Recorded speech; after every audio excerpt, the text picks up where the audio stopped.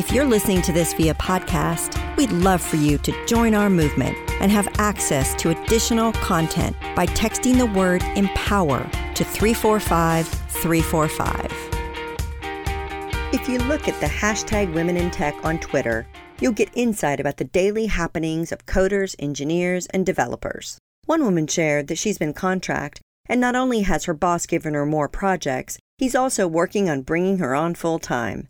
Another shares a photo from a conference about dealing with imposter syndrome. While we constantly talk about the damaging moments in male-dominated spaces, we need to also talk about the everyday moments that leave a woman in tech smiling. There's a space at the table for women, and we're just getting started. Social media has allowed women in tech to become influencers. Shirts like "Ripped Jeans, Clean Code" are must-haves, and signing up for that extra computer course in school is encouraged. It's a rad time to be alive. Women under 25 are 33% more likely to study computer science than their older peers, specifically those born before 1983. It's cool to be into computers, and women aren't afraid to show those skills and knowledge off. Part of what helps girls and women take an interest in STEM is mentorship. Heck, it's a huge part. Sarah Chips is a developer who was fortunate enough to have mentors who supported and challenged her. They, of course, were men. Though they were instrumental in her growth, Sarah knew a female would be particularly advantageous.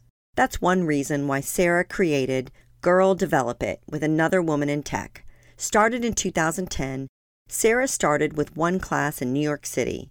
It's since grown to 60 cities and 55,000 members. There's a real giving mentality to the organization, which offers materials that are free to share and adapt.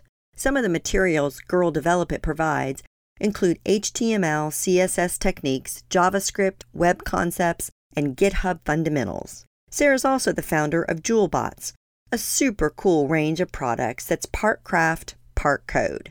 Good Morning America called it one of the smartest gadgets, as it allows kids to learn and make something all on their own, like friendship bracelets. Sarah's also the director of public Q&A at Stack Overflow, an open community for developers. She shares a fascinating story that has helped the company shape their user approach, and frankly, her story will probably give you one of those light bulb moments. One day, Sarah let the engineers and other staff know about a policy change. Something she says seemed harmless and minor. She got backlash. People were sharing why they objected or disagreed, all on Slack. Sarah was hurt. Did they not respect her enough?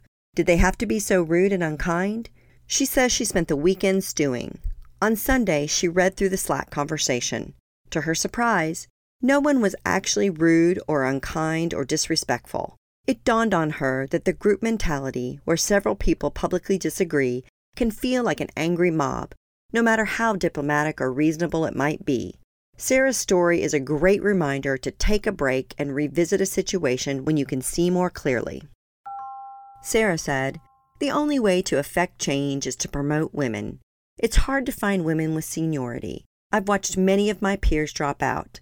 They say that women are promoted on experience and men are promoted on potential. I say, find women with potential and give them the experience." Looking for more inspiration, advice, and direction? Check out our new interview podcast, On the Spot, available now on any of your favorite streaming services, including iTunes, Spotify, Google Play, or Amazon Alexa. You can also find it on our newly renovated website, onthedotwoman.com. I go in-depth with some of our most intriguing on-the-dot women to watch. We are focused on your success, so let us know what you think by chatting with us at On the Dot Woman on Twitter, Instagram, and Facebook. We'd love to hear your voice.